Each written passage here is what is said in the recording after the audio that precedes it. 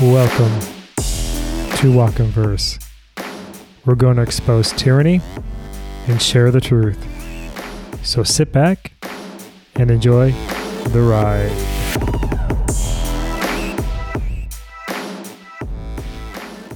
Hello and welcome back. It's me, Kev. Today is February 5th, 2021, and this is episode number 36.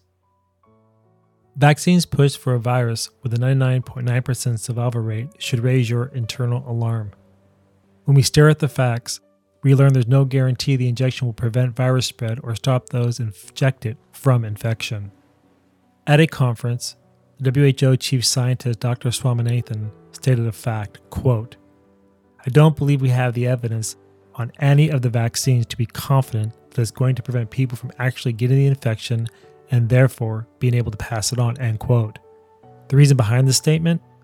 Not enough data from trials to know if spread occurs after jab injection. So therefore, they claim, wear your mask regardless if injected or not. What we're learning now, and we continue to wait for more results from the vaccine trials, is to really understand if these vaccines, apart from preventing symptomatic disease and severe disease and deaths, whether they're also going to reduce infections or prevent people from getting infected with the virus, prevent them from passing it on or transmitting it to other people. At the moment, I don't believe we have the evidence on any of the vaccines to be confident that it's going to prevent people from actually getting the infection and therefore being able to pass it on. So I think till we know more, we need to assume that people who have been vaccinated also need to take the same precautions. These tyrants lie without informed consent from the public as they continue their lethal experiments on an unknowing population. They executed those at Nuremberg for far less. As we look to Pfizer and Moderna, we learn a few more items of interest. The experimental mRNA contains polyethylene glycol, PEG. The issue? 70% of Americans already have antibodies for PEG. And due to this, the FDA believes it's a driving factor behind severe adverse reactions, anaphylaxis. In the UK, officials recommend those with severe allergic conditions not to inject with the mRNA experiment. But in the United States, the CDC declares the opposite, even though side effects from the big pharma liquid causes life-changing trauma to the body and potentially death. Rather than avoid unnecessary life-threatening conditions, they ignore the science. People line up at clinics across the United States.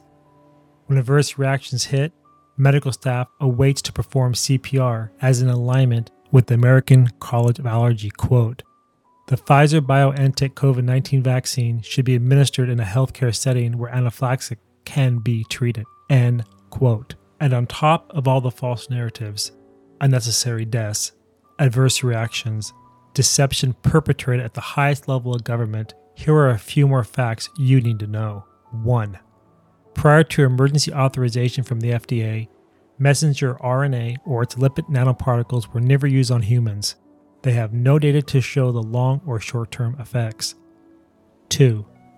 In clinical trials, they surveyed for 2 months after 2 doses of their experiment. Then, without oversight, the FDA granted the emergency authorization. 3. In trials from Moderna and Pfizer, they included no elderly subjects in feeble condition, yet those injected center around nursing homes where individuals have pre-existing conditions or are in a frail state. 4. The FDA did not inspect COVID manufactured facilities as claimed. While there's been much attention given to the approval for a COVID-19 vaccine, little attention has been given to how the facilities where many vaccines are manufactured are being regulated. A recent investigation in Vanity Fair magazine features a former FDA inspector turned whistleblower who says that the FDA is not doing its job and downgraded his findings to escape regulatory enforcement. The article also cites documents and letters charging the plants lack proper FDA oversight. The FDA responded that medical products are made, quote, in compliance with good manufacturing practice. I recently spoke with the Vanity Fair article's reporter, contributing editor Catherine Eban, who is also the author of the book Bottle of Lies, The Inside Story of the Generic Drug Boom. Who checks all these plants? The FDA is responsible for inspecting the manufacturing conditions inside any plant that is making drugs that go to U.S. patients. They have an elite unit of highly trained investigators called Team Biologics, but surprisingly, it's only 14 people who are required to investigate conditions in 280 biologic plants that sell drugs and biologic products into the U.S. So this is our investigation revealed it's a demoralized unit claiming of poor supervision from inexperienced supervisors. There are personnel complaints inside that unit. This whistleblower alleged that he was not empowered to do his job. He felt that it threatened the safety of the American public. 5. They lied to EMT professionals with manipulation of asymptomatic spread. Therefore, their injection must occur to save the lives and stop the supposed epidemic. Yet, Dr. Fauci states, quote, asymptomatic spread does not drive an epidemic, end quote. But the one thing historically people need to realize that even if there is some asymptomatic transmission, in all the history of respiratory-borne viruses of any type, asymptomatic transmission has never been the driver of outbreaks. The driver of outbreaks is always a symptomatic person. Even if there's a rare asymptomatic person that might transmit, an epidemic is not driven by asymptomatic carriers. And as stated by Fauci, asymptomatic spread is rare if it occurs at all. In other words, asymptomatic cannot and will not ever drive an epidemic. And to that point, we now quote the CEO of Moderna, Stefan Banco, from the JP Morgan Healthcare Conference, quote, SARS-CoV-2 is not going away. We're going to live with this virus, we think, forever, end quote. And just as in the United States, the UK follows. COVID death statistics fabricated.